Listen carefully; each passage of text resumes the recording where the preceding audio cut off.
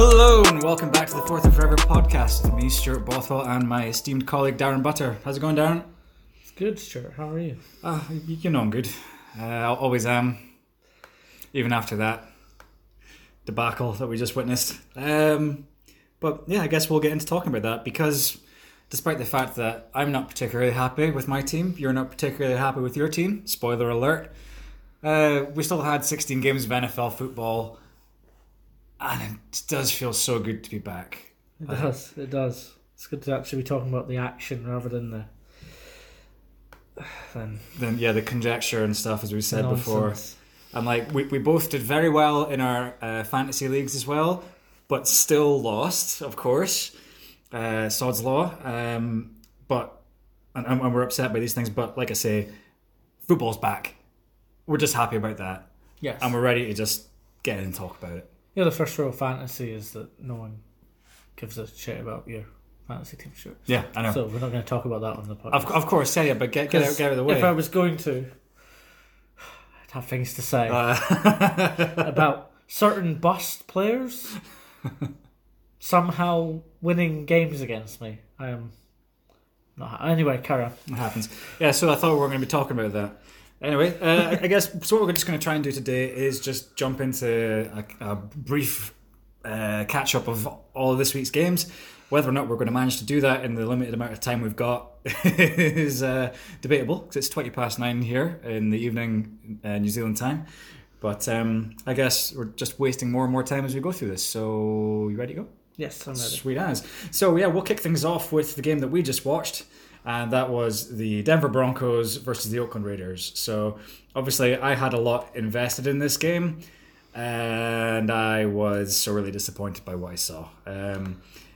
In terms of like statistics and stuff like that, like both teams were pretty evenly matched when it came down to it. But the Raiders just seemed to get these first downs where they mattered, and it just seemed to be always on their side. Well, this game was won in the lines of scrimmage. The amount of time that Derek Carr had to throw that ball and pick out screen passes and dink and dunk rather than what Flacco... I don't even really know what the game plan for the Broncos was. Was it to hit Sanders and Sutton long, or was it to... It just didn't seem like they had a certain goal they were trying to achieve. Once Lindsay was swallowed up, they moved to Freeman, but they kept trying to go wide with Freeman when they might not have needed to. And they didn't really seem to trust Freeman through the lines. And it just meant that Flacco had to make difficult throws, and his offensive line was not giving him enough time to do that. And even when he got enough time, it didn't look like he knew what he wanted to do. Yeah, I mean, Flacco had a couple of big plays to the likes of Emmanuel Sanders, and Cortland Sutton had a really good game with 7 receptions for $120. But, like, yeah, it was, like you say, in the trenches is where it was won and lost. And the amount of space that Flacco seemed to have in the pocket just seemed to be minimal. Yeah, he didn't have this time to make these plays. When you're chasing the game, these big plays... You'd have to be a pretty bad quarterback not to make a couple of big plays when you're chasing the game. Yeah. We'll get into other people not making plays later on. But, yeah, this was Oakland's day. This looked like a coming out party for them. They looked a lot more amped for it than Denver did, and they kind of ran them over in the first quarter. And I don't know where you go from there. You've only got the Bears next week, Stuart.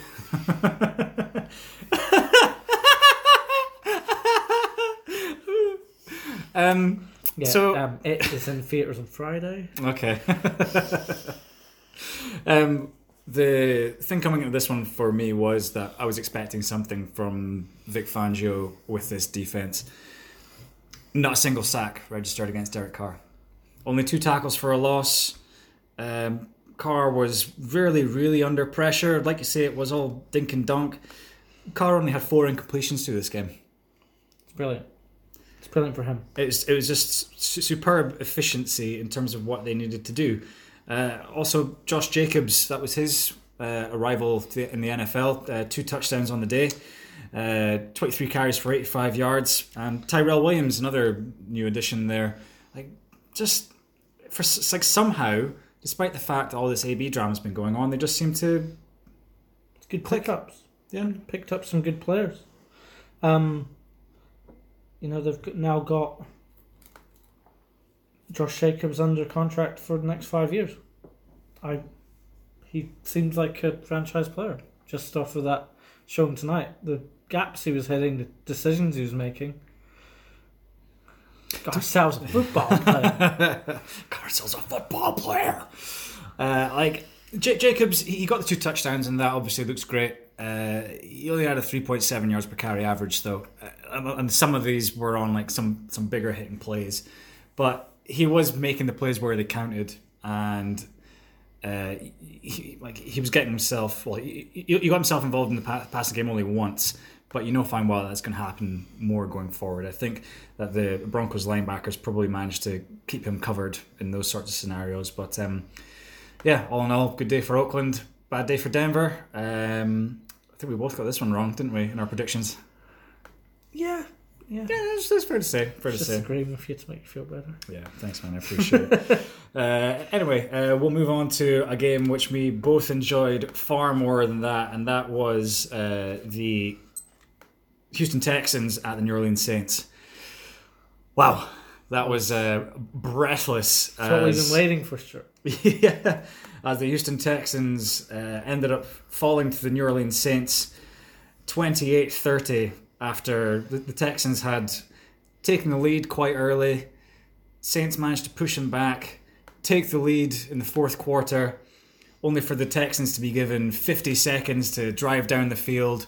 They did so in 2 plays. And when that happened, what did I say?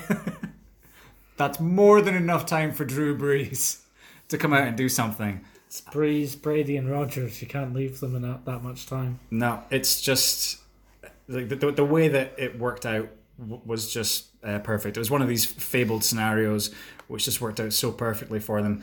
The Saints end up winning it on a last gasp 58-yard field goal from Will Lutz as time expired for 28-30. And like it was a really good just back and forth game. It started off a little bit slow for the Saints, but then obviously Deshaun Watson ended up coming up big with 3 touchdowns through the air and 1 on the ground. But you just can't get out the Saints. And Alvin Kamara in this game, man, he was something special. He is the difference. Carlos Hyde and Duke Johnson, they can make plays. Duke Johnson's a bit more like Alvin Kamara than Carlos Hyde is, but that talent level, you can really see the difference. Alvin Kamara's in nearly every play. Every play that's over 3 yards out from the line seems to be Kamara. He's 13 carries, 97 yards, 7.2 yards average. Like, it's impressive. On top of that, you then got another 70 odd yards through the air. Yeah, and the Saints actually managed to spread the ball around quite a bit as well. Michael Thomas ended up with 10 receptions for 123 yards. Ted Ginn ended up coming up big in the fourth quarter for 100 of his own. Ted Ginn's always been that kind of player, though. Mm-hmm. If you're looking for the long ball over the top, he's usually Drew Brees' man. Michael Thomas in the red zone, it's scary. He's such a player. Yeah. Speaking of like players who are dangerous in the red zone, we had a bit of an interesting time watching DeAndre Hopkins tonight. Yeah. Because of course, I was telling Jake, my flatmate, who was sitting watching it with us, that see this guy DeAndre Hopkins, he's amazing last season. Didn't drop a single pass. I'm fairly certain we saw 3 drops in the first half. 4 overall. He dropped a few. They kept hitting him in the groin and my groin and the thigh, and he just wasn't getting he wasn't surviving the ground. He looked slightly off kilter today, I think. Certainly early on. He did enough for certain things. Yeah, including knocking me out of my fantasy league. Don't talk about fantasy, Dan. It's boring. Watching it through that lens, unfortunately, but he came up big in the red zone. Yeah, 2 touchdowns on 8 receptions for 111 yards. Statistically, looks like a pretty good game. Also, a little bit of credit to Will Fuller, who, although he only had 2 receptions for 69 yards, they were 2 big receptions. Oh, the catch in the first quarter. First quarter, off of the defender's back, was like absolutely beautiful. Strongly recommend going back and checking that one out. Big ball over the top, probably spent about 50 yards in the air. Fuller reaches around the back of the defender and catches it one-handed. Absolutely glorious. But you have to feel for someone like Deshaun Watson in this one, who seemed to be pulled off the impossible with just 50 seconds left. And then apparently 34 seconds or whatever it is just too much time to give someone like Hall of Famer Drew Brees. And he will be a Hall of Famer. Absolutely. And it's 4 plays like the one he made, to get it into 2 seconds left, get the timeout, reserve the timeout. We've seen it with other teams this weekend that misuse the timeouts and just not, even in this game, where they used Texans used 2 timeouts to do a challenge. Oh, like you can't. And then they lost the challenge. You cannot do these things if you want to win in the Superdome. Yeah. Especially when it comes down to that amount of time left. It's, in the end, the Texans had an opportunity here to take a win on the road. Next week they go to they're away at the Jags. Could be 0-2. Well, they should win against the Jags, but this league is tight. It's a tight margins. Yeah, I mean, it depends on what sort of Jaguars team they're going to be facing there, but we'll get onto that a little bit later. Before we move on, just real quickly, shout out to the New Orleans Saints defense, who came out with 6 sacks today. So obviously not so good for that Texans offensive line, who for the most part weren't as bad as we perhaps expected, but 6 sacks still speaks for itself, including a bit of a big one from Laramie Tunsil late on in the game. Obviously Watson was good enough to still come back from it, but we've got to keep an eye on that one, I think. Okay, and moving on from there, and we have the first game of the season was the Green Bay Packers versus Chicago Bears. Yeah, that was a bit more boring, wasn't it? Yeah, it was a bit of a challenge to watch at times. New Zealand wasn't having the best luck playing that game. And then when it finally was on, there was literally 1 minute and 5 seconds of magic on an offensive standpoint in the whole game. And that's what won it in the end, and that's why Aaron Rodgers has paid the big bucks. And did notice that Matt LaFleur came out and mentioned, see that touchdown? That was all Aaron Rodgers. So how long do you reckon it's going to be before Rodgers comes out and says, well, if that was all me, how about you just let me call all the plays? You can just sit there and look pretty and young, Mr. LaFleur, whilst I call all the plays. Because I'm Aaron Rodgers, and I've got an awesome mustache.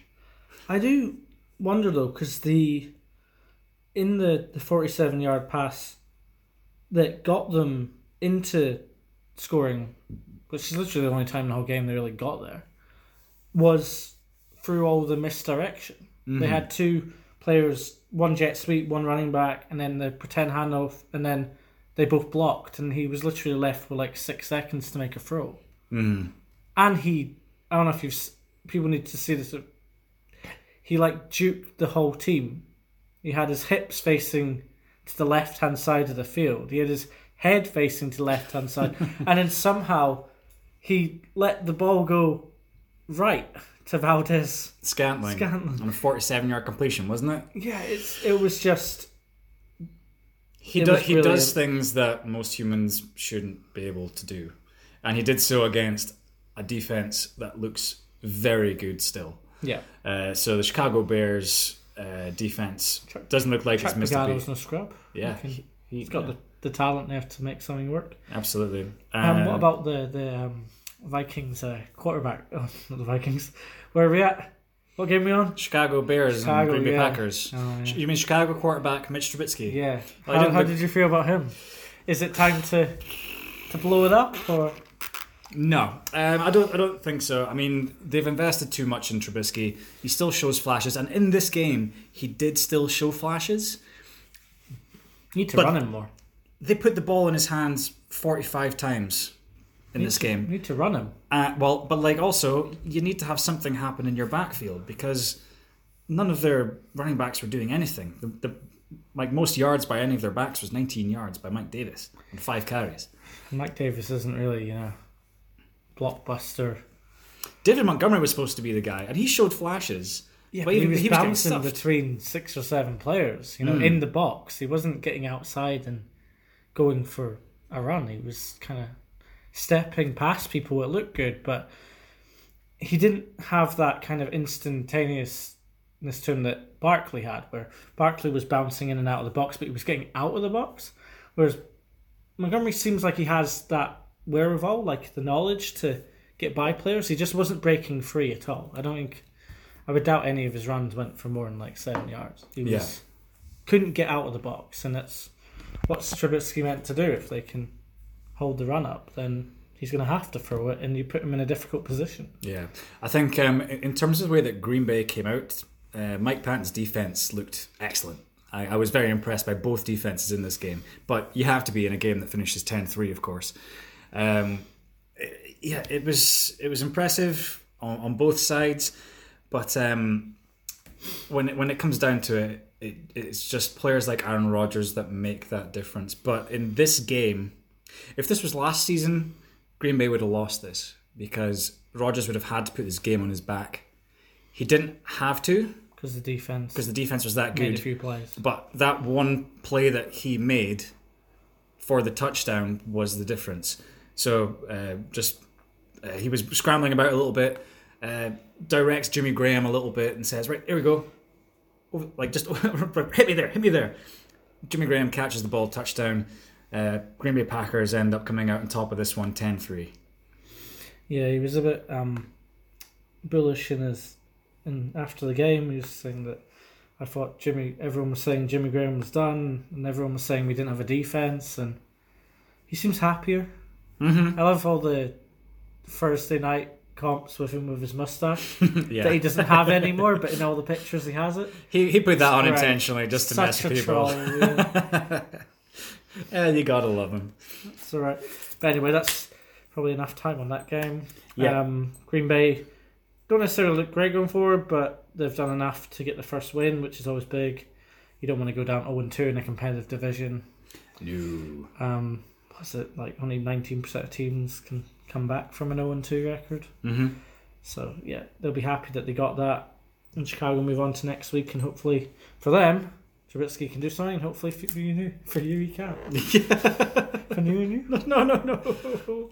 I worry. But hey, week 1 is week 1. Week 2 is something completely different. So, moving on. Would you care to take us into the next game, Darren? The Los Angeles Rams versus the Panthers. Rams pick up a big win on the road. They got off to a fast start, but McCaffrey started getting his legs under him. Looked really impressive. Yeah, he always does. McCaffrey is such an impressive player. But you shouldn't take running backs with the 4th overall pick, but that's fine. Are you just going to keep atting PFF until you get them to admit that running backs are still valuable? Taking McCaffrey and Josh Jacobs is probably okay. I think in certain circumstances, running backs are valuable. You have the likes of Saquon Barkley, Christian McCaffrey, Alvin Kamara, and going by this game, perhaps Todd Gurley might be back in that equation again. But yeah. Let's stick with the game. After the game, the Panthers were pretty much the Rams. Were pretty much like, we have no idea if Gurley's fit. We're just going to run him until he says otherwise. So that's a good position to be in with your star MVP. Maybe it's trolling because in this game, Todd the Gurley Rams came won, out. by the way. Yes, they did. So we're new to this, guys. Like this is our first week of talking about actual football, so it's really difficult. But yeah, the Rams came out on top in this one, 30 points to 27.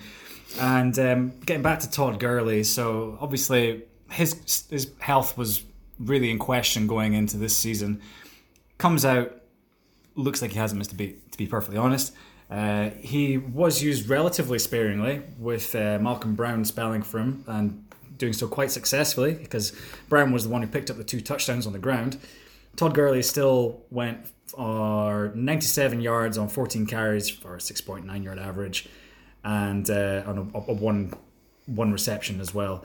So, yep, he's still there. And also, I think the main test of his was a point where he was in a bit of a head-on collision, used his legs to keep driving. That knee seemed perfectly fine to me. Whether it is or not, it's fine until it isn't. Yep, absolutely. So we'll see how that one goes with them. Like I say, the Panthers, Christian McCaffrey was stellar again. 19 carries for $128 and 2 touchdowns. And also another 10 receptions for 81 yards. This guy's going to go 1,000 this year, don't you think? Oh, he could do. It's up to Cam, I think.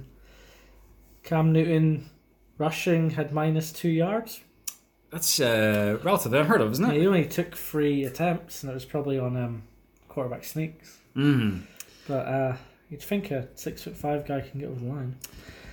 But maybe they were just saying, we're just not going to use him here. He was probably just using McCaffrey as a safety blanket all the time, hence the number of receptions he got. So it's just been a couple of dump-offs here and there. Yeah, no touchdowns for Cam Newton today. And I don't know, what do you think of the receiving core for the Panthers after seeing the first game? You know, they got Greg Olsen involved. It's good to see him back. But Chris Hogan didn't get any receptions. No. They're relying on DJ Moore and Curtis Samuel, Jarius Wright. DJ Moore looked decent.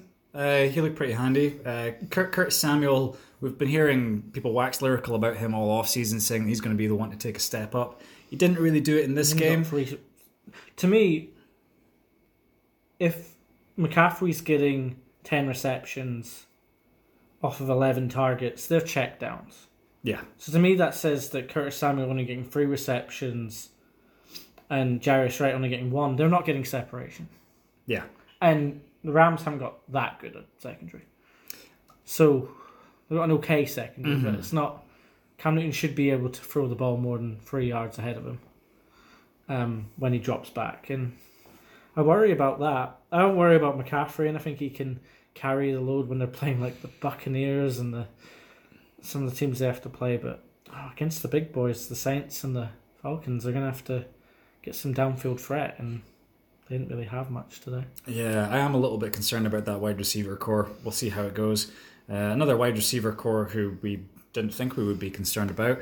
The Rams, they weren't exactly fantastic through the air today. Jared Goff, yeah. Oh, yeah, good. Yeah, obviously great to see Cooper Kupp back after his... strong on third down. Yep. This looks imperial. Looks like he wants to be the main target. But with Everett, Gurley out the backfield, Woods and Cooks, he has that kind of anonymity that he can move around. You can lose a guy like Cooper Kupp sometimes, which is criminal because he can be such a threat. I think that Goff was asked to do a bit this week, but it just didn't really work out. That Carolina Panthers defense isn't bad, but they just seem to grind them down with the running game, which isn't valuable, of course. Anyway, moving on from there, and we'll head over... Darren, I'll let you introduce this one. No, you won't. You sure you want me to do this? Yeah, I literally only have 2 points on this. So. Okay. Over to Cleveland, Ohio.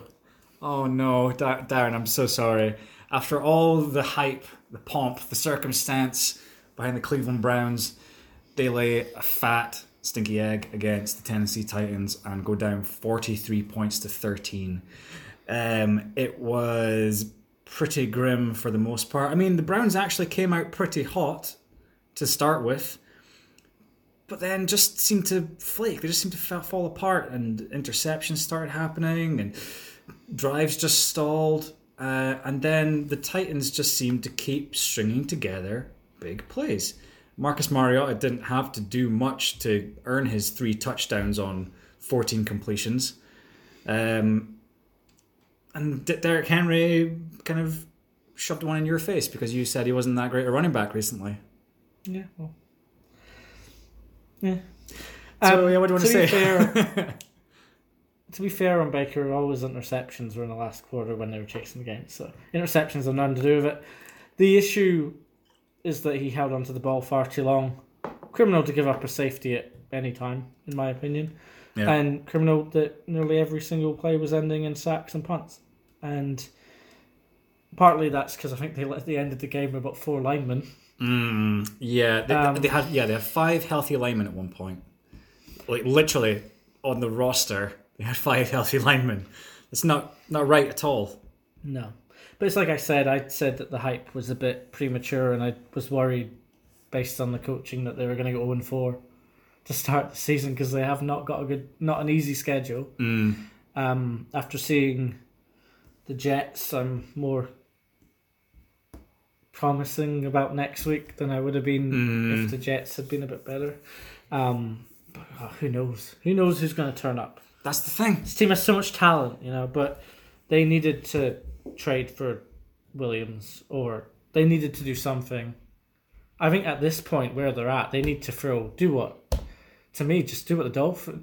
the Texans did, and throw a couple of first round picks at the Redskins and get a left tackle. Oh, hang on now. I'm not sure you can get Trent Williams for less than that. Okay, well they need to throw whatever they need to throw to get him, because he's not going to play for the Redskins this year, and the Browns need someone. Maybe the Texans are realizing this and going, "Oh yeah, we could have just chucked a 3rd rounder their way or something." And I'm like, now that they've done that, just do that, and then stick Laramie Tunsil over to the right side. Guys, we could be GMs here. How about we all just collectively get together? I'm talking to you, listeners. We can all get together and up with our collective voices and just say, "Oi, Bill O'Brien! Like, just get Trent Williams for that much and shift him over the other way." Well, I'm sure they'll listen. We thought John Dorsey was doing quite well, but apparently not. I mean, it's week 1. The Titans' defense is probably better than I give it credit for. And Cameron Wake still has it. Oof. That guy was an absolute wrecking machine. 2.5 sacks on the day, and he just doesn't look like he's ever going to slow down. How old is he? Like 69 or something like that. Also, it just seemed to work for the Titans. Everything just clicked. Mariota had a couple of incompletions here and there and everything, but AJ Brown, their outstanding wide receiver and rookie, looked really handy for 100 yards and on 4 targets, 3 receptions.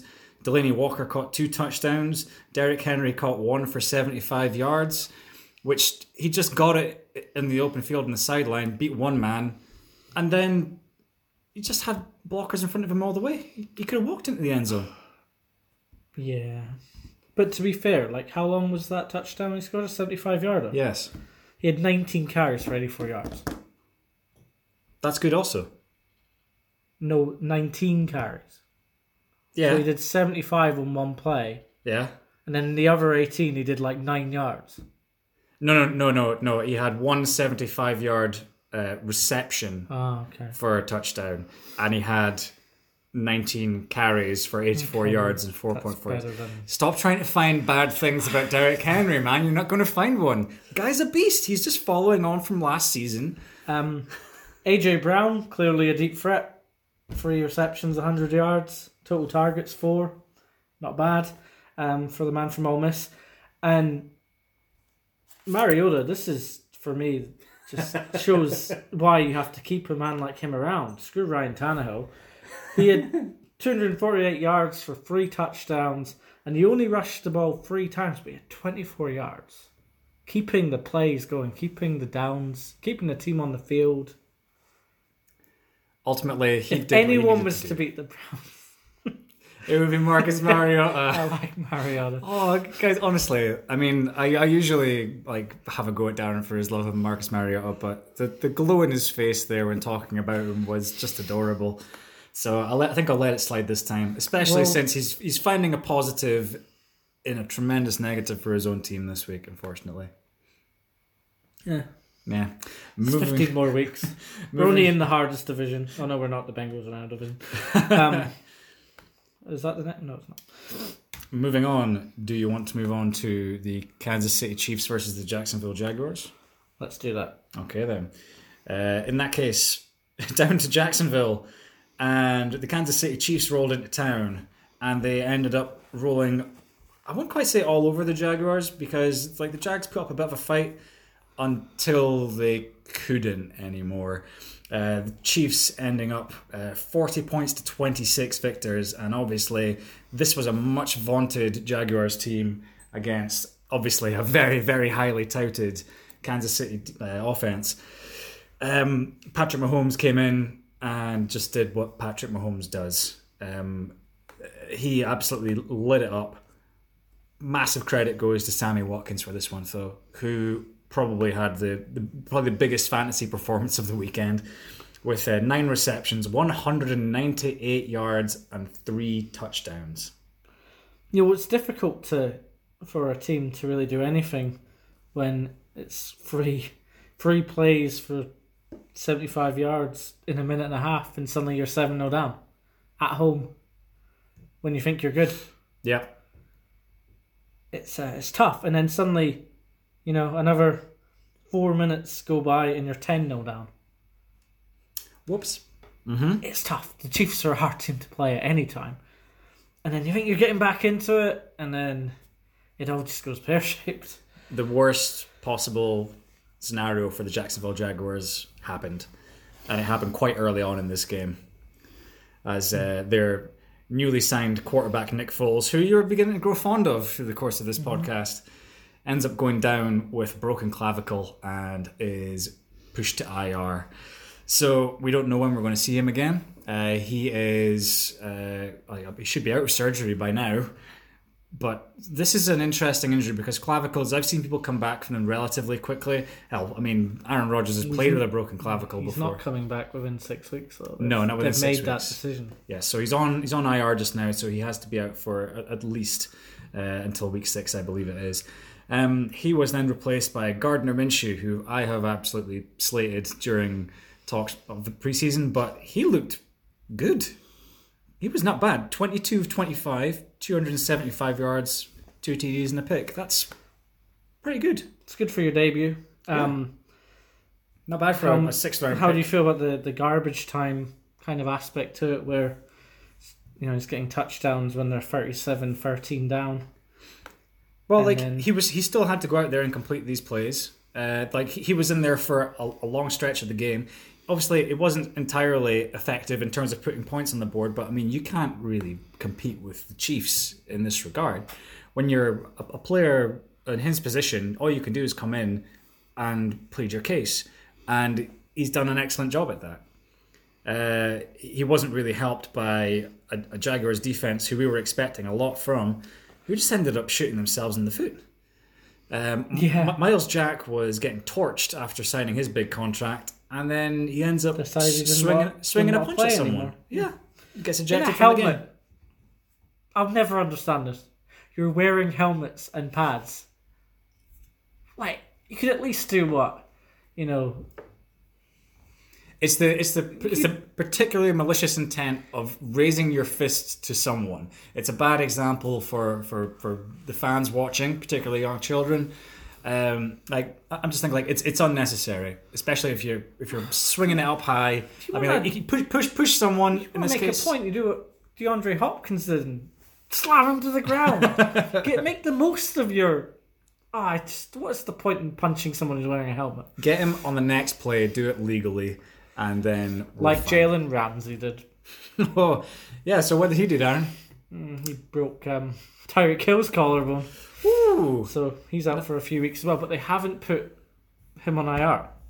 So and also he's likely to be back before. Obviously, he doesn't have to throw the ball 70 yards. So. Yeah, and also no one should ever look into the last podcast where Darren said that Jalen Ramsey should hit Tyreek Hill high and be done with it. It was nothing to do with us. We maintain that, and you can't prove a thing. So yeah, Tyreek Hill out for who knows, 3 or 4 weeks. Yeah, it's great when these players are on their rookie deals and they're susceptible to, just a little chat, a little cheese. Hey, come here, you can do this. Other players who kind of had a bit of a coming out, DJ Chark for the Jaguars, he ended up getting 4 receptions for 146 yards and a score. That was on 4 targets as well. Chris Conley had a good outing as well, but of course, like I say, a lot of these things were coming in garbage time. And it is a real shame because Nick Foles did look really sharp in his time that he was out there. Foles has always been his own worst enemy in how long he will stand in the pocket and not protect himself. When most quarterbacks are trying to dunk it off and get down, he's still upright, 6'5", trying to hit the end zone. And if anyone was to break their collarbone, it was him, you know. He's a brave man, but it's sometimes to his detriment. As I mentioned recently, he has only started 11 games in the season once. And the Jaguars went and paid him, put everything on his back. It's not working out so well so far, but we wish him a speedy recovery, and hopefully he'll be back pretty soon. He has had a 6-touchdown game, and he's won a Super Bowl. So I love him, and he's getting paid $88 million. So he's doing all right. I'm not. He's okay. Yeah, I'm not. I'm not saying that he's not in a good place or anything like that. I think he's doing just fine. Someone who's not doing just fine is anyone at the Miami Dolphins. How long do you want to spend on this game? All I want to say is that the Hall of Famer Lamar Jackson showing all of the critics wrong. And not bad for a running back, as he put it himself. Yep, and RG3 coming out and having a perfect passer rating. All in all, a good day if you weren't playing any of these guys in fantasy. Well, yeah. Or a Dolphins fan. Yes. But, yeah. Maybe. To sum things up for folks, the final score was 59 points to 10 in the Ravens' favour. Franchise record. Yeah, but I mean, it's not as if the Ravens were playing against an actual football team, because the Miami Dolphins are, from what I saw, possibly the worst roster I've ever seen. Yep. And I include teams that have gone winless. Can we give these guys a minus record for the season? Because that's kind of where they're heading. But yeah, Lamar Jackson came out in this one and threw 5 touchdowns on 17 attempts for 324 yards. Absolutely torching folk. Mark Ingram had 14 rushes for 107 and 2 touchdowns. Marquise Hollywood Brown got 2 touchdowns and 147 yards. Mark Andrews got 1. Against no one. Yes. Look good in space. Yes. Apparently it's easy to get in space. I don't think... In fact... people were saying that the Dolphins players asked to be traded after the game. I'm fairly certain they asked to be traded before the game and actually did, and there was no one out there. Mm-hmm. And it was just like Pop Warner kids who were out there because they looked absolutely lost against a team that I don't really rate as a passing team yet. Last touchdown that RG3 got, and I'm proud of him for getting it, but it was the simplest run-pass option I've ever seen. He literally looked right, tight end went left, and he lobbed a pass to a tight end who had like 15 yards of space. And just Watson, he could have just stood there and let the clock run out, to be honest. Just be like, I'll just hang on. I'll hang here for 6 minutes. I'll just make a cup of tea. Maybe ask a fan to throw some chicken in from the sideline or something like that. Maybe some peanuts. In the end, Andrew's family, his grandkids in 40 years aren't going to know that he got 2 or 3 touchdowns against this kind of defense. All it's going to matter to him is he got those touchdowns, but he got him. It was not good for Miami, and they've only got the Patriots next week, so yeah, it does not get any easier for them. Josh Rosen. He's in the worst possible situation. This is worse than the Cardinals were. Like, just don't even bother. If I'm Josh Rosen, I'm praying to be sat for the entire season. It's not worth going behind that offensive line for $1 million. I mean, I'll do it. Would you though? Really? Yeah, I'll break my legs for $1 million. We're looking at more than the breaking the legs. See, I go in, I get hurt. Sorry, coach, I need to come out. IR. Yeah, but you don't get the money if you're injured. No, I've got guaranteed money. Oh, okay. Yeah, that's fine. I negotiate my own contract. Got a good agent, Yeah. Richard Sherman in your corner. Yeah, absolutely. And okay, can we move on from this game? Yeah, we'll do it pretty quickly. It's done. Just touching on one thing I just want to point out is that the Ravens have to go up against the Cardinals, Chiefs, Browns, Steelers, Bengals, Seahawks over the next few games. It's going to be exciting. All of those teams had pretty terrible defenses in week 1. If they continue that way, I'm going to swing my prediction for who's going to win this division, because like they could do enough against that. But It's not. I'm not being that like dramatic just yet, but we'll see how this goes. Especially Cardinals next week, they should beat them because they have a pretty awful defense. In the end, I think your original kind of thought was probably true in that Lamar isn't the most accurate passer. So against like Bobby Wagner and Schobert and players who actually ball hawk a bit better, he's not going to be able to play these Mahomes sidearm passes to Hollywood Brown. He had one that go for a touchdown. It was like a 4-yard pass it was pinpoint, but it was only really pinpoint because the linebackers just took too long to even notice the play. And even the Bengals have better linebacker talent than that. So I don't think he's going to be able to play the same passes he has. It was like, it's a very severe way of me putting that. I mean, but like it was bad. But like you say, it's not hard to throw a pinpoint pass to someone who's not got anyone within 25 yards of him. It's not hard to cut cottage cheese. No, indeed it's not. Moving on from there, and we shall head from Miami all the way up to Minnesota, and the Vikings put on an impressive display against the Super Bowl contenders, Minnesota Vikings. Yeah. I backed this team at the start of the year with decisions I've made in certain things, and I'm just proud of them. Bringing Kubiak's been brilliant for Cook. It's impressive. They went up so quickly in this game and never relinquished any. It was 14-0 within 5 minutes, and I don't think they didn't give any opportunity for the Falcons to come back at all. Nope. They just ran the ball for the neck. Like Cousins only had 100 yards passing. They could let Atlanta have the ball for most of the game. Kirk Cousins had 10 pass attempts in this game for 98 yards and a touchdown, and he ran one in as well. Dalvin Cook looked like a man amongst boys as well. He was very impressive, along with rookie Alexander Mattison, who's got to be given a bit of credit also. Well, Dalvin Cook looked like a man against children in college. Except he was a child himself. He looked very small, but he was way better than anyone else.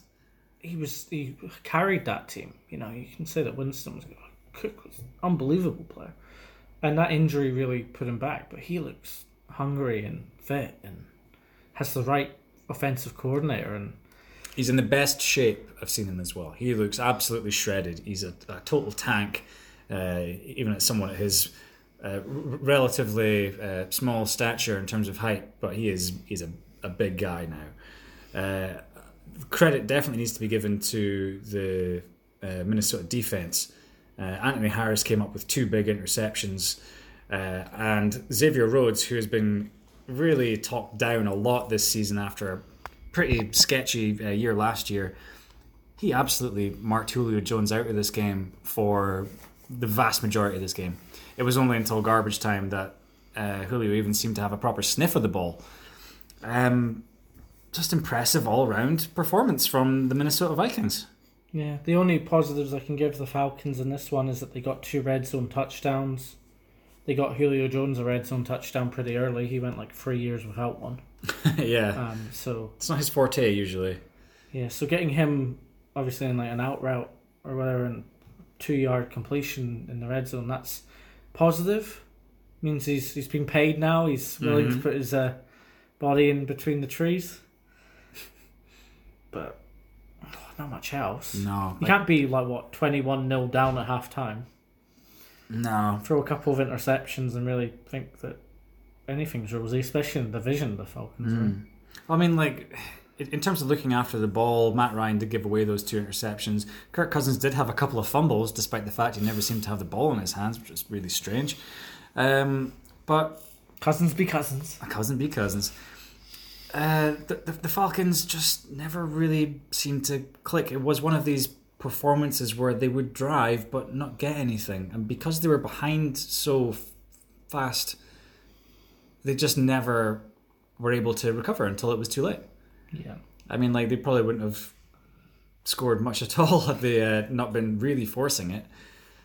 But I mean, I don't think this is entirely over for the Falcons, but I think you've got to have some concern, especially with that running game. Devonta Freeman not looking particularly impressive at all. Ito Smith had a couple of interesting carries.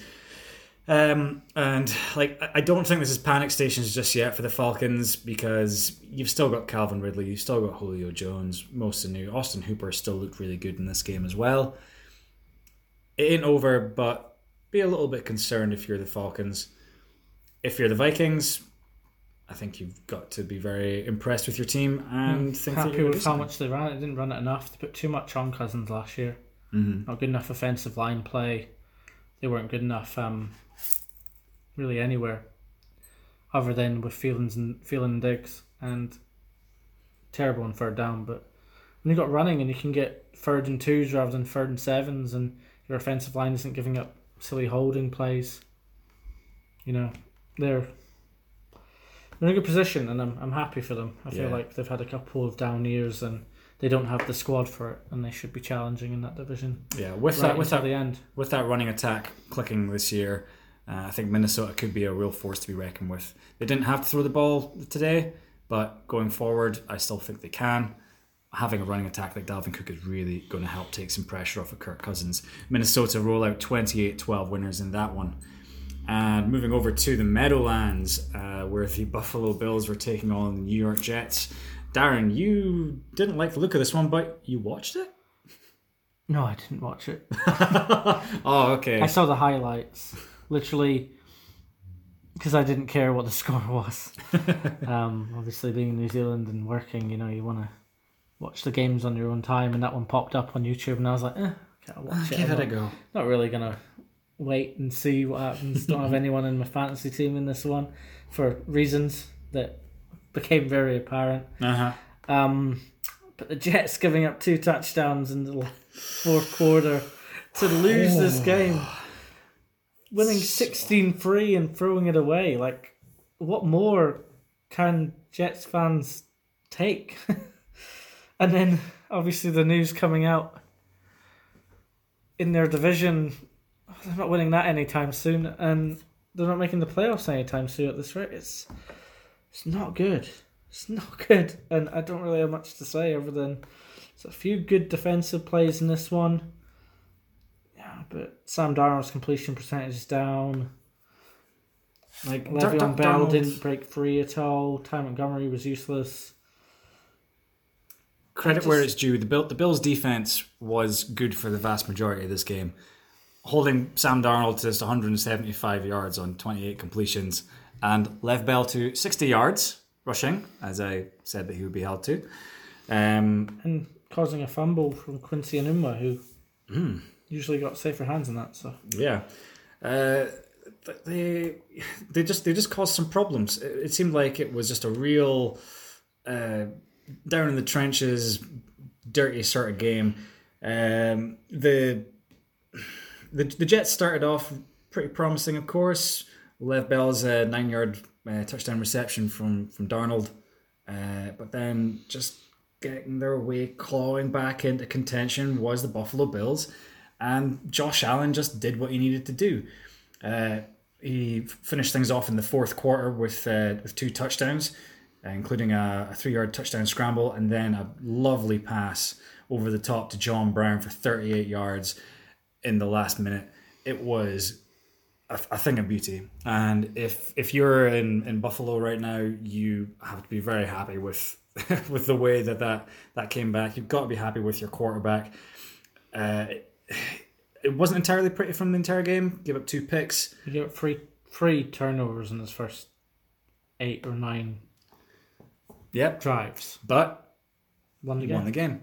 He pulled it out when it counted, and pulled off one of the throws of the week as well. Yeah, like I say, this Buffalo defense is going to cause people problems this year. They had a whole bunch of sacks and a whole bunch of tackles for a loss. Le'Veon Bell was really held in check in this one. But yeah, like you say, if you're a Jets fan, you've got to be upset. Yeah. Well, you coming out, after going 16-0 up, and you hold them to a field goal, 16-3. Got to be running that ball right at the end of the fourth quarter, and they're They're going 19 yards and then giving up literally a touchdown straight away in a 4-minute 85-yard play, and then they're punting after 19 yards again. This is not good enough, Jets. You have to be better. Yeah. I don't know what else I can say. Everyone in this division needs to be perfect. Obviously, you can't be when the two teams are playing each other in the division, but I don't think the defense of the Bills will be happy. They'll be happy with the comeback. But Josh Allen. Yep, you're right. Yep, I'm so wrong all the time. Seems to be the kind of player that thrives under that kind of scrutiny. Yeah. And he just needs to have a bit more poise when it's 0-0. Yeah. Because he just doesn't seem to have any poise when it's 0-0. But he seems to occasionally turn into like an Aaron Rodgers light when they're losing by 10 points. He's got to get that balance, and I think that will come with experience if he's given the opportunity to learn and grow with it. And I think in this division, I think everyone's got a 3-year timetable at the moment, so yeah, he has an opportunity to do really well. Maybe if he's drafted in a different year, he might not have had the opportunities he's got, but I think Josh Allen has a chance to be really good if he can just find a bit more patience. Yeah. Also, props to Devin Singletary, who on just 4 carries went for 70 yards for the Bills. After Frank Gore had done pretty much nothing in that backfield. Also, John Brown ended up with 123 yards through the air. Pretty nice. So down to the NFC East. Down in Philadelphia, we had the Redskins go against the Eagles, and I was shocked by this. Washington were like 20-0 up. Yeah, I was getting concerned. And then they just forgot how to run the ball. And it does look like Geis injured himself and they didn't have any backups because they didn't draft Peterson. Didn't activate Adrian Peterson. Well, what do you know? And then if you can't run the ball, the Eagles have done this before. Or they've had it done to them. I can't remember. Last season, someone came back against someone involving the Eagles. Was it the Eagles that were like 20 against the Jets? I think it was. They were like 27 down and they came back and won in the fourth quarter because the other team didn't run the ball. Sounds possible. Can't quite remember off the top of my head, to be perfectly honest. It's all right. Someone knows. It's fine. But, McLaurin from Ohio State, boy, only in his whole career at Ohio State, only had 60 receptions. He did 4 years at Ohio State. And he turns up in his first NFL game and rips himself some plays. 5 receptions for 125 yards and 1 touchdown, and a couple of really good plays on the boundary. He looked handy. He did. Really, really good hands, good feet, just good acceleration, change of direction. He seems to have a lot of gifts there. They might have stumbled into someone who could really actually merge into a number 1 wide receiver. Maybe I'm being a little bit. I don't think he'd be a number 1. It's a similar issue with. No, well, he would be a number 1 in this team. Yeah, players like Tyler Lockett and that. It's like, should it really be your number 1 receiver, a gadget receiver like that? But, boy's got legs. You got some jets. And Case Keenum has an arm. Well, we knew that. We do. From Vikings. But I was really impressed with Keenum. But if you can't run out the clock and convert 3rd and 2s, and how are you going to beat the Eagles? It's not. The Eagles have far too much talent for that. And Wentz made some extraordinary plays in this game. Carson Wentz, give that man MVP. 2 or 3 times a game, you're just like, ooh, okay. Thanks, Carson. I think it's safe to say he's back and he's good. Yeah. For 313 yards, 3 touchdowns. 2 of those went to the elder statesman, but certainly not the slower statesman. Deshaun Jackson's back in town, and he announced his arrival by blowing the doors off. The man runs a 4.3 and weighs about 80 kgs. Even if he's 40 years old, he should be able to blow the top off this defense. But he made it look good. He was really excited. The crowd was right behind him and had to do something. They were 20-0 down. Yep. 8 receptions for 152 yards, 2 touchdowns. one of which was for 51 yards and one of which was for 53 yards. That is a quintessential Djax performance, but it's not something we've seen too often lately. It's something you would maybe have seen maybe once last year down in Tampa Bay. For the first 4 games of the season, he had 4 touchdowns, and he didn't have any other touchdowns all season. So yeah, let's see if he turns up for the rest of the season. But I have to put my cap up to Alshon Jeffrey. 5 receptions and 6 targets, just making big plays on third down and getting a little gadget play to get himself into the end zone. They'll be glad he's fit. This is a strong team. It's a scary team when they're going, but obviously none of these players played preseason. Yeah, and it showed. It took them a little bit of time to shake off that rust. In terms of what they had going on in the backfield, we weren't massively impressed. Jordan Howard showed a couple of flashes, but Darren Sproles was still their leading rusher in this game, and he wasn't even on the roster until quite recently. But yeah, in terms of the depth and the strength of players that they have there, just even across the entire roster, including the receivers and tight ends and stuff, this is a strong team, like you say.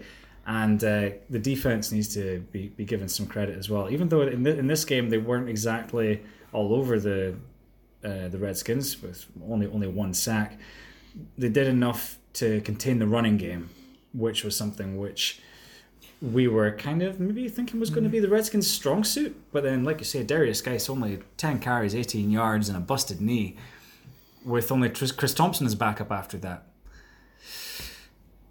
Yeah, it's not great. No. And it's like, in the end, the Philadelphia Eagles red zone, they only had to kick 1 field goal in the whole game at 22 yards. Everything else was going in the end zone. Took them a while to get anywhere near the end zone, but once they did, it's good to be home. Yeah. So I think the Eagles fans will be slightly worried, but I think happy with the result. I think in week 1 you just want to get that W.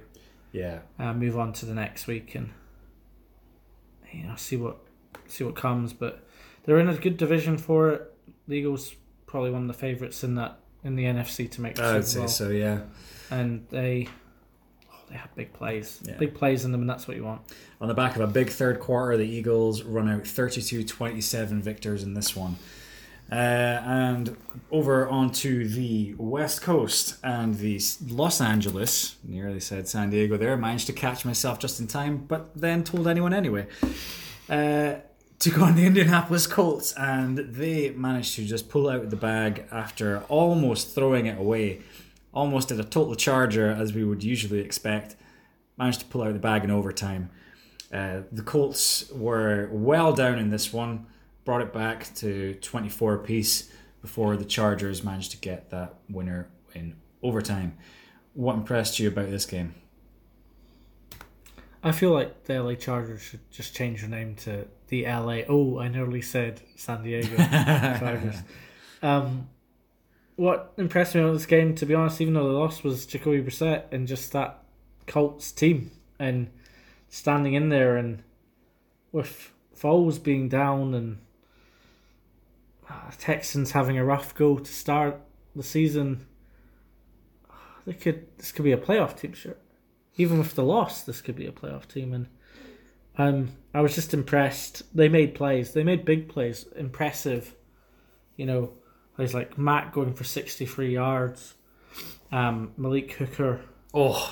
Making that interception. Oh, man, you're talking about my favourite play of the weekend. Malik Hooker's one-handed interception in the end zone to keep the Colts in it. That was a thing of beauty. Definitely my recommendation to go and watch there, guys.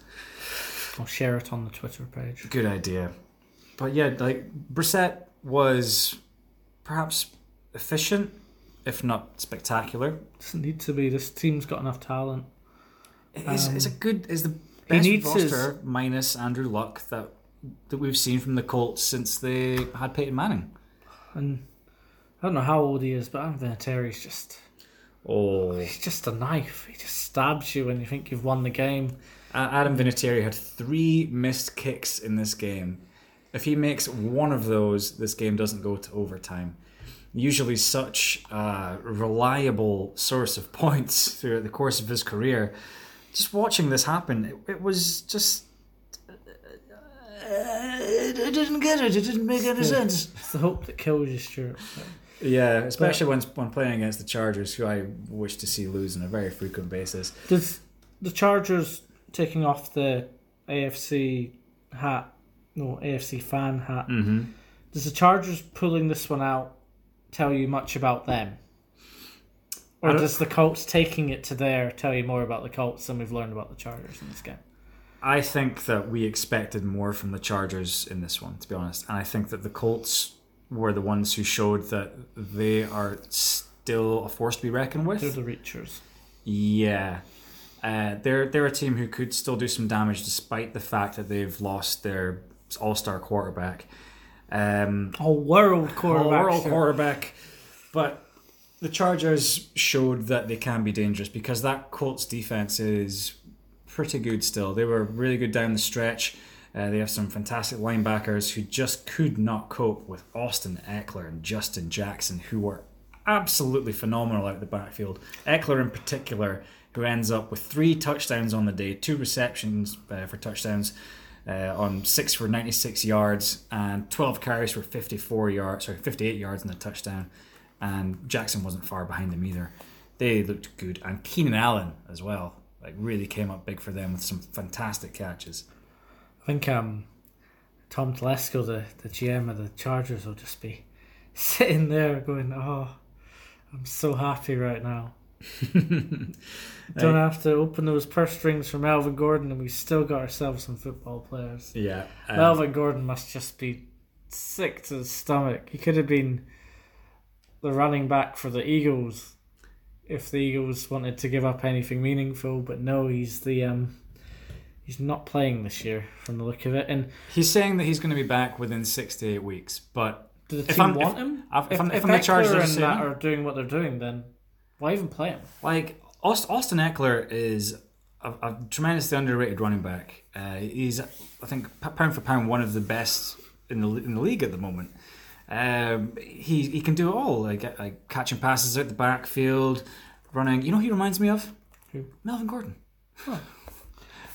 It's just, you don't need Melvin Gordon there, and I can see Melvin Gordon being on the trade block if he's not already. They'll definitely be happy to field anyone for him. What do you think the 49ers going for Gordon now that Tevin Coleman has done a Tevin Coleman? I think that would make sense. I think that San Francisco would like to see someone like that in their backfield. I think they're probably just about ready to give up on Jerick McKinnon after his additional injury. I feel so sorry for Jerick McKinnon. But they've done a good thing by McKinnon. They've kept him on a year-long IR, so he's getting paid. Yeah. They could have waived him, but it's tough. Apparently, he's retore his ACL, rehabbing his ACL. I don't know how. Firing that physio. Just keep stretching. Honestly, trust me, it's fine. Yeah, bend that way. That'll work. Yeah. It is what it is. Chargers win. Colts lose. Colts were expected to lose. Chargers were expected to win. We've not learned. Nothing new has happened with this game, but we have learned enough about both teams that maybe Chargers have a little bit more heart about them. Not sure about Rivers' end zone, red zone decisions, but that was some interception, to be honest. Malik Hooker's 100 pick, man. Yeah. Honestly, just Philip Rivers is the kind of guy that shouldn't be even giving him a chance to do anything near that. Yeah. In that position, but they're still going to lose to the Patriots in the AFC Championship game at the latest. So, moving on to another game, which I don't have. Edit. Seattle, where the Seahawks, fresh off of a couple of decent, juicy trades, went up against the Cincinnati something or others. Bungles is what we usually go for. Tigers. Who are fresh off of losing a million linemen to retirement and injury and stuff like that. They made a game of it. Yes, well, Andy Dalton is at least the 15th best quarterback in the league at all times, and he is the kind of player that once or twice a season is going to give you a go of it, and I think this was his chance to do that, and they still lost. So, well, they put it in his hands as he threw the ball 51 times, And Well, Joe Mixon got injured. that doesn't help. But Gio Bernard came in, and he wasn't fantastic on the ground, but he was contributing in the passing game as he frequently did. But that's depends on which way you want to look at that. The fact that Dalton threw it 51 times tells you that they didn't trust Bernard to run it. So Bernard being there definitely made an impact on their game plan. But good old JR, who I'd forgotten existed, got himself a couple of touchdowns, 158 yards. Spitting shirt. John Ross, within one game, has just about eclipsed his yardage total for the entirety of last season. But the thing is, I would take this with a pinch of salt. I mean, I'm considering trying to go and picking him up in my fantasy league and everything. I know, very boring. But I would hold off on that because when you see the defensive backs that he was going up against in Seattle, they are not all that. Despite the fact that Dalton threw for over 400 yards in this game, I wouldn't be particularly impressed by that because the Seahawks, particularly their cornerbacks, it was rookies. It was people who really shouldn't be out there in week 1 of the NFL season, but they did enough to get it done. And like the Seahawks, they did what they needed to do. Russell Wilson did his Russell Wilson thing, and he ran around and created time, put the ball up there. DK Metcalf played, and he was quite impressive. He kind of went out for a bunch of contested catches, came down with them, was a menace. 89 yards on 4 catches for him. And Tyler Lockett and Chris Carson both picked up a pair of scores through there. Carson also picked one up on the ground. It just seemed that they knew exactly what it was that they needed to do to win by 1 point. And they did it. I just want a quick explanation of John Ross's career. Adidas had a thing where if you broke the 40-yard dash wearing Adidas shoes, you'd win an island. Mm-hmm. And John Ross broke the 40-yard dash wearing Nikes. Oops. And pretty much from then on, he just seems to have had the worst luck, being a gadget player in a Marvin Lewis offense. Like, the man runs a 4-2. A 4-2. And you've got him running screen passes across the middle of the field and running sweeps and just lob the ball to him over the top. I can't remember seeing once Dalton throw a pass of 30 yards or more to John Ross in the 2 years he's been in the league.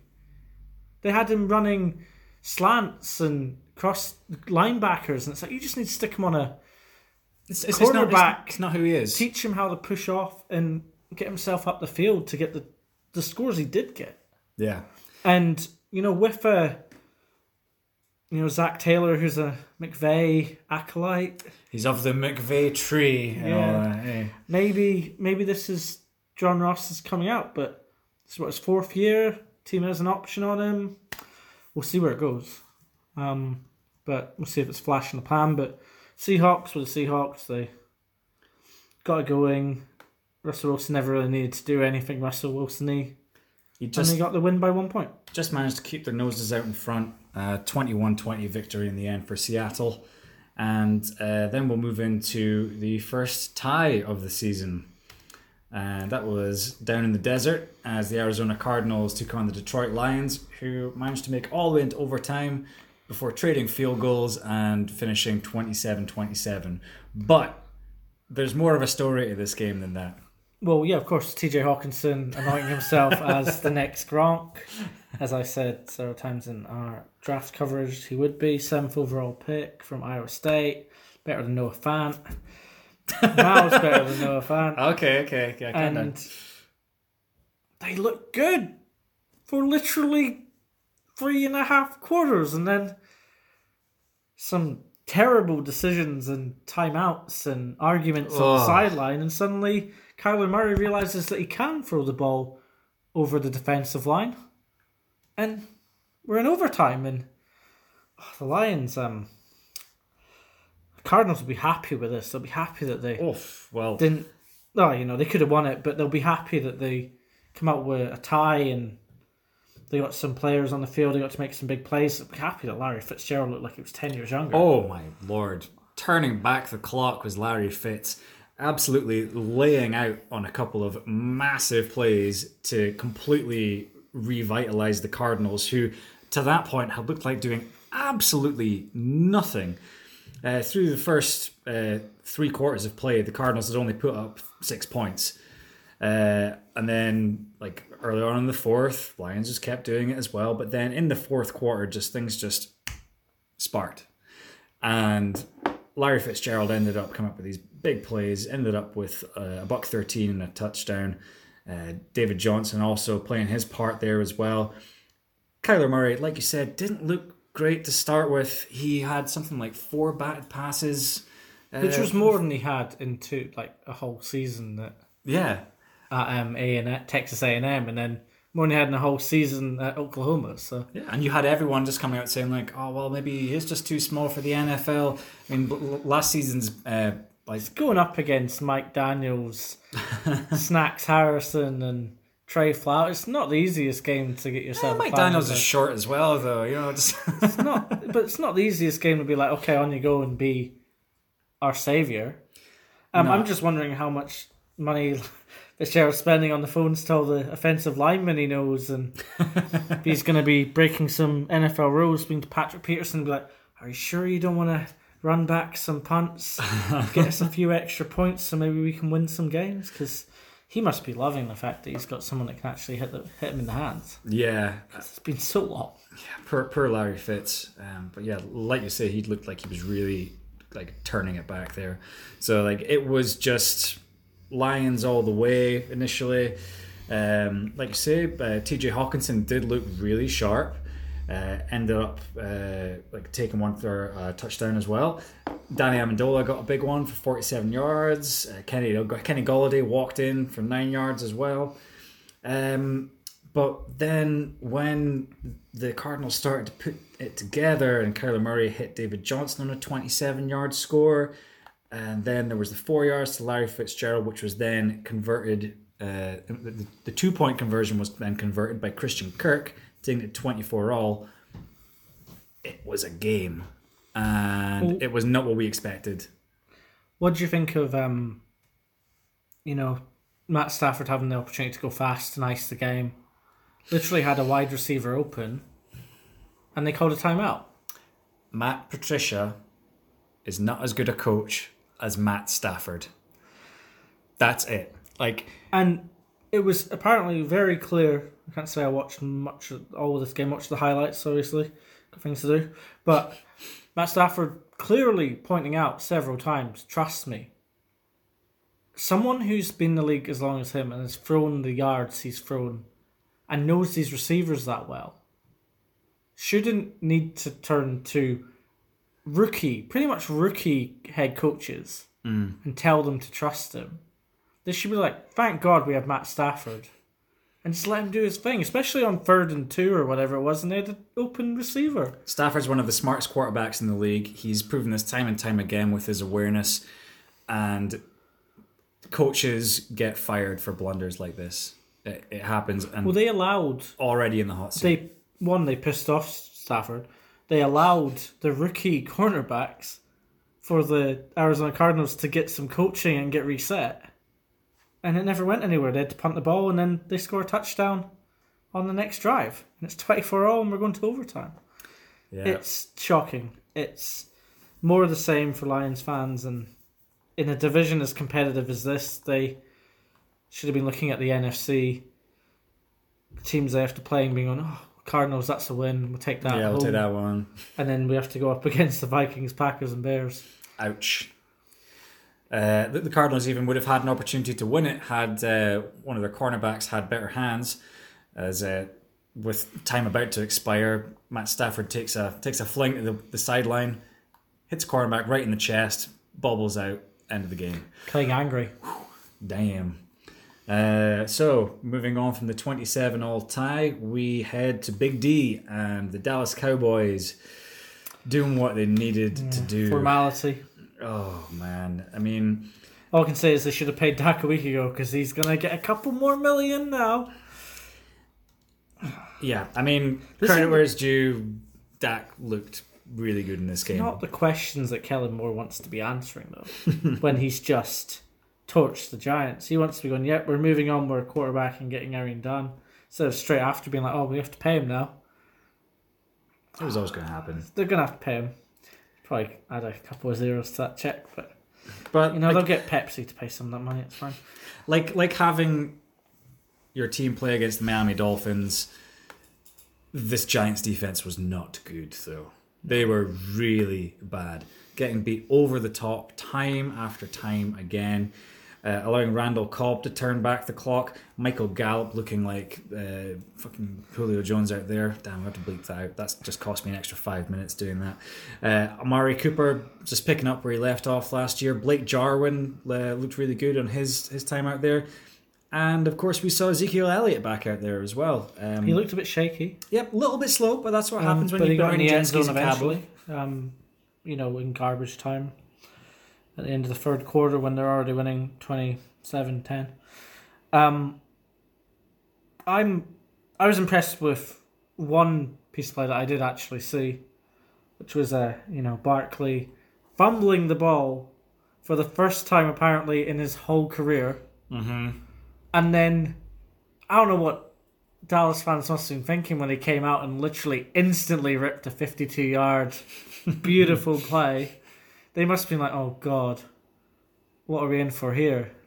But I just couldn't get him in the end zone, couldn't get close enough to do much. And I don't think it's not really Eli's fault. He was a game manager, 30 for 44, 306, one touchdown. It's not bad. What can you do, though? You don't have enough talent to go against Jalen Smith, Mandaresh.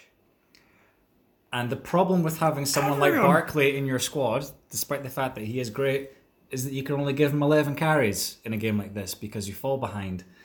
It's just... That is where the PFF guys get it right, is that if you have a guy like this in a good offense, then he becomes effective. But you can't use him all the time against a team who's just better than you and is putting up more points than you. I think David Gettleman's useless.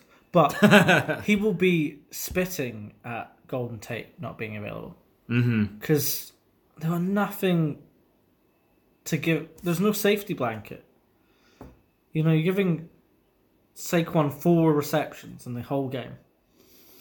But you're going to people like Bernie Fowler, he had 5 receptions.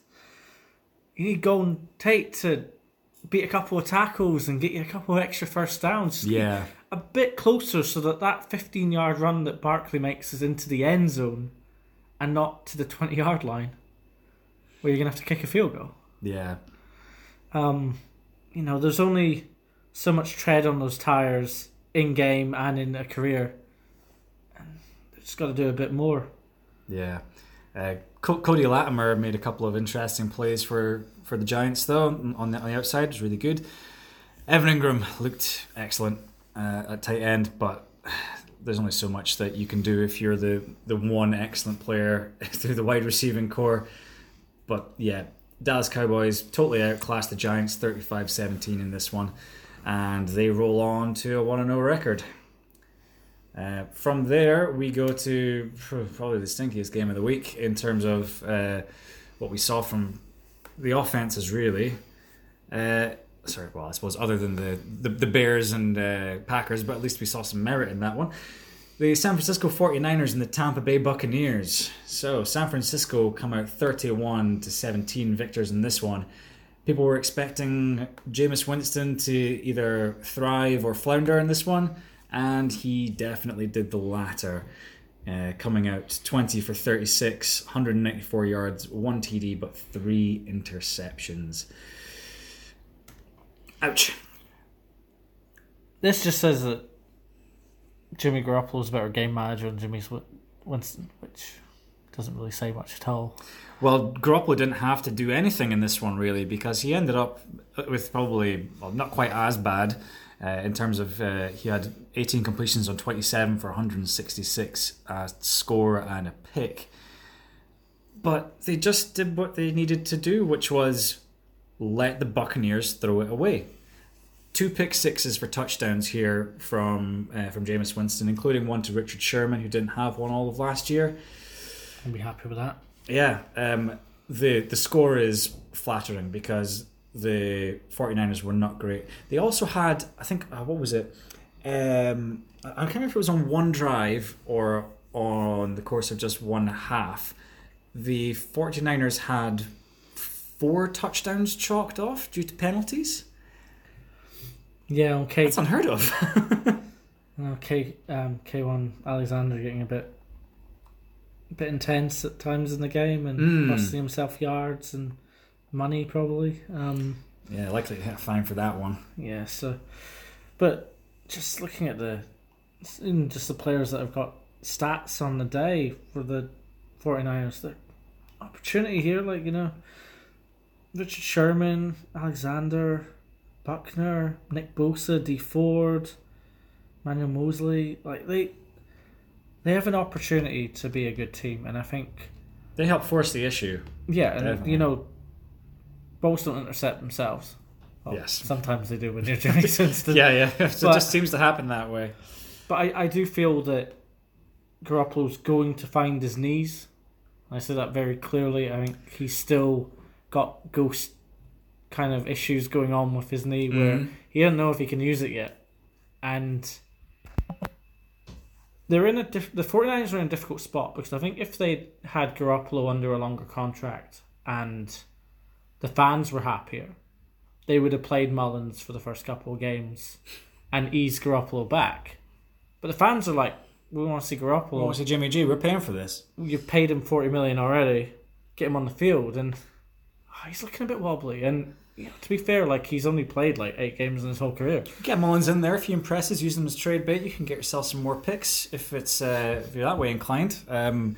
Or just say we've got one of the best backups in the league, and our quarterback hasn't completed more than 7 games in a season yet, so we'll maybe keep him in there. You know, it's good to see what you've got there. Jimmy G, not fantastic on the day. That the running core wasn't fantastic either. Raheem Mostert was probably the most impressive running back for me, but Matt Breida did have a couple of big runs. Tevin Coleman, their free agent signing, is gone for a while. Out injured. Yes, so that backfield is a bit of a concern for them, but Mostert and Breida, they can perhaps carry the load. On the other side of the ball, the Buccaneers, Ronald Jones actually looked like he was living up to some of the hype that he was given last season before he totally flamed out. Quite impressed with some of his work before it was totally limited when the 49ers started to pull ahead. Also, Mike Evans was pretty much absent from this one after an illness, only ending up with 2 catches for 28 yards, despite saying that he was fully healthy. I don't really think he was in this one, to be perfectly honest. And our boy Shaq getting a sack. Yeah, boy, get in there. And a tackle for loss. Heck yeah. Shaq Barrett, the Fourth and Forever podcast, out there representing strong. I'm sure that if you listen closely, you'll actually hear him by plugging us after the sack. Yes. You have to listen. That's what he was thinking of. Really, really closely, though. Yeah. He's like, man, I can't wait to tell Stuart and Darren about this. Yeah. I'm sure he's going to love your impression. Hey, I'm sure he will. Let's hear his impression of us. Nah, Shaq, absolutely love you, man. Totally appreciative for the shout out. And well, I suppose one thing that we neither of us love is the next game, though. Oh, you don't love it. Do you? I'm incredibly impressed with this New England team. And I'll let you do this one then. I'm just gonna. So the New England Patriots wiped the floor with the Pittsburgh Steelers, who, as I said before, aren't that good, and the division is wide open in the AFC North. But New England representing, I don't, other than the Antonio Brown stuff, which I don't really want to go into. Deplorable. Continue. This is a good team. They don't need Antonio Brown. This is correct. If this team won the Super Bowl, 13-3, get their yearly bye, beat the Chargers, beat the Chiefs or whatever, I'd be like, well done, Bill. You've created a very complete roster. But they've had Antonio Brown, and now that's going to be the story. And I would much rather want to see Antonio Brown like the Cowboys, and this Pats team be the team that didn't get Antonio Brown and won with Jacoby Myers and Edelman and Demaryius Thomas and the players that they've trusted. Like, they don't need him. And it's just going to be the whole storyline for the whole season now, because they are overpowered and they must be nearly evens favourites for the Super Bowl now. Yeah. It's them against the field. This is Golden State in the NFL, which people say is never possible. Should we just call the podcast done now? Just say it's over? Because I don't want to have this foregone conclusion. Well, upon us again. do we want to go through their next 5 games like you went through with me? Please do. Okay, so I had it open, and now I don't. I can get it there for you. So, cut. next one. Yes. Dolphins. Yeah, that'll be hard. I'm Next one after that. I'm considering playing Jacoby Myers on my fantasy team because he'll get at least 2 garbage time touchdowns from Stidham. After that, you have the New York Jets. Yep, that's a difficult game for them as well. They're in the Buffalo Hit Bills. Barkley High. Redskins. Giants. Jets again. It's just for a team with a roster of this caliber, that like none of those teams are a challenge. It's the LeBron effect in the NFL. Because they're there and they exist, no one wants to play in the AFC East. So they have an easy run at it.